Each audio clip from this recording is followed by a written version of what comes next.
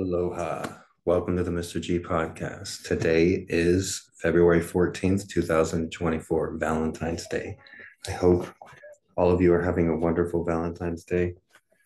Wherever you're listening, watching, the Mr. G podcast is available wherever you listen to podcasts, Amazon Podcasts, Apple Podcasts, and of course, Spotify. You can watch episodes in their entirety at twitter.com/Gregory Brandt, BRANDT. So, Valentine's Day isn't the biggest holiday for me. It is an invented holiday that's only been around not too long. I think there was versions of it going back hundreds, possibly thousands of years. I'm not sure on that. But I do know that its most recent incarnation is relatively new within the last 100 years. And even though I'm not big on Valentine's Day, the woman I'm dating, beautiful English girl, we recently took a break. If you're out there, Jamie, I know you're still watching. I know you love me, still love you too. But I'm not the most attentive boyfriend at that time. And Valentine's Day is a great example of that because every woman really considers Valentine's Day very important. And if they say that it's not, they're not telling you the truth. And one thing that is important to me is women. Women have been the most important demographics for me in my life, in particular mothers, the ones that have treated me the kindness and the ones that have really seen me for who I am, my true colors. 85% of my viewers on TikTok are women, according to the analytics. And the tens of thousands of dollars I've received in cat food donations, probably 95%, 90% at least are women as well. I have great women friends like Melissa and Irene. I used today to make each of them a homemade Valentine. I was able to deliver it to my friend Irene. Shout out to a great friend Irene. And Valentine's Day, it's important to acknowledge your friends, and so you can really see some good in it. However, there is a dark side, and that crossed my mind today. I didn't have a lot planned. Like I said, it's not a huge day for me, just a couple deliveries, and I wanted to deliver that Valentine to my friend. So I was just going to come in and out of the apartment, but I had a feeling that some of the people, it's unprecedented territory. I am not famous, but I do upload content every day, and some of the people in this vicinity are very overzealous to that fact and watch me or stand outside and realize I make content and think that they're somehow involved in Valentine's Day. Maybe it's breeded into the system so somebody that's new to this country doesn't understand. When I was growing up, it was a very secular type holiday. In elementary school, and there's two big parties: the Christmas party and the Valentine's Day party. Maybe it's changed, now that things are more secular, like I said. But that was always a big deal on Valentine's Day, and you give the whole class Valentines. If you have 30 people in your class, you usually have 30 Valentines, and each Valentine usually had a candy with it, unless their kids' parents were cheap or something. But generally, you write a little message to each, and everybody's like required to give everybody a Valentine in the class. So maybe that's makes it like it's a more universal holiday. But when you look at it, attractive women and women in general across the board, today is just a regular weekday. It's not an official holiday, and people still have to go to work and people still have to go to school. So if you look at most women, just about all women on today, think of the number of awkward conversations every female office worker is having to have in the office today.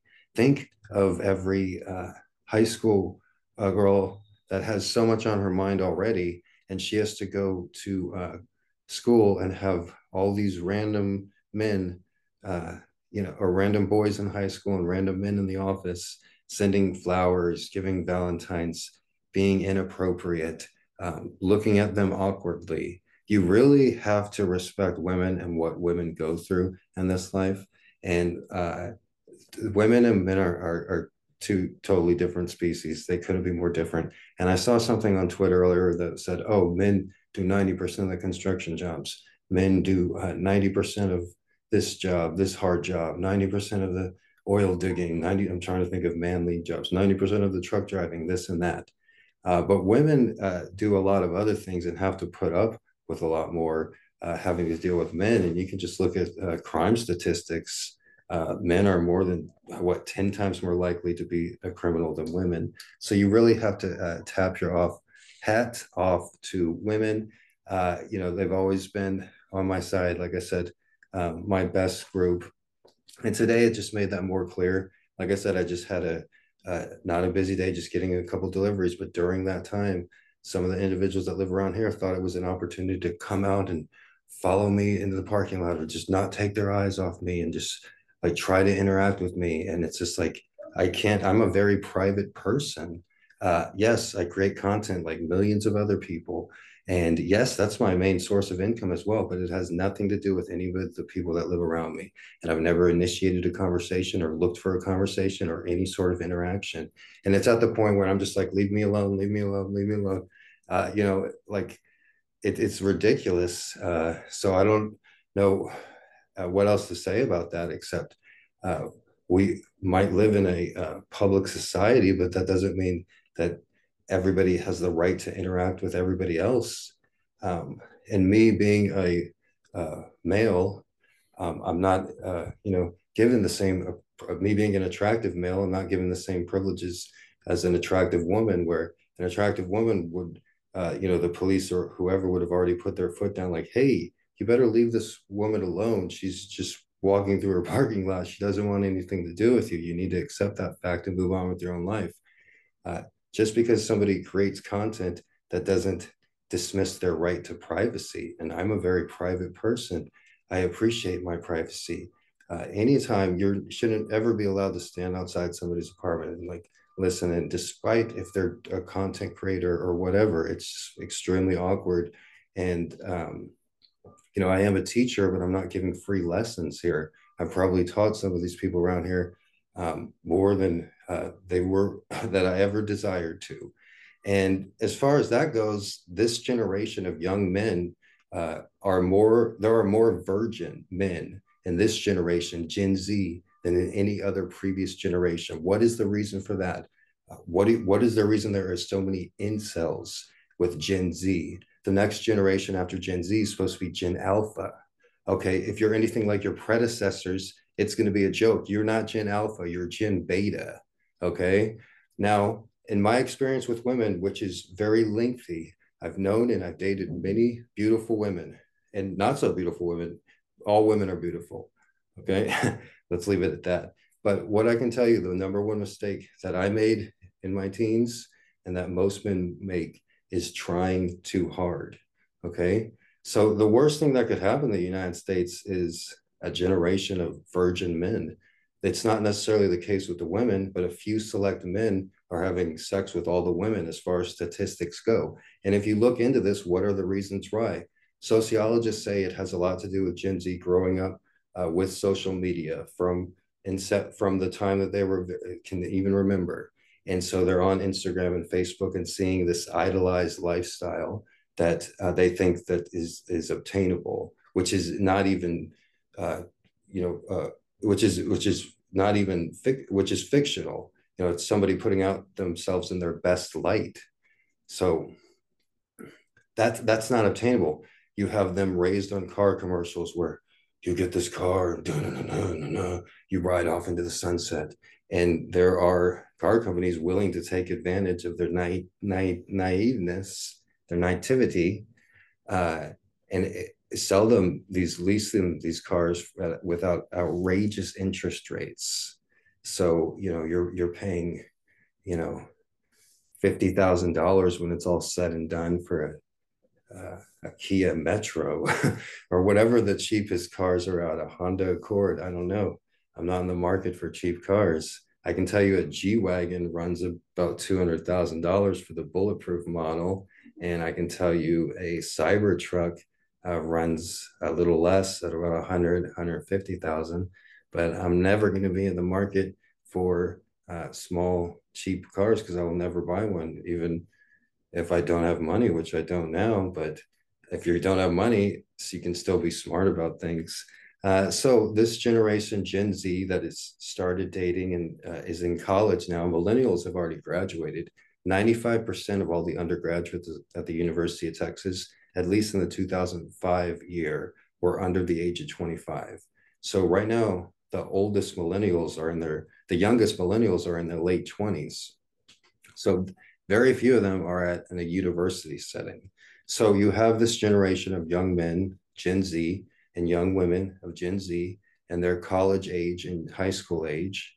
And some of them have recently graduated college, and they're known as, having awkward social skills, um, awkward conversations, things that would lead to men not getting many dates with women.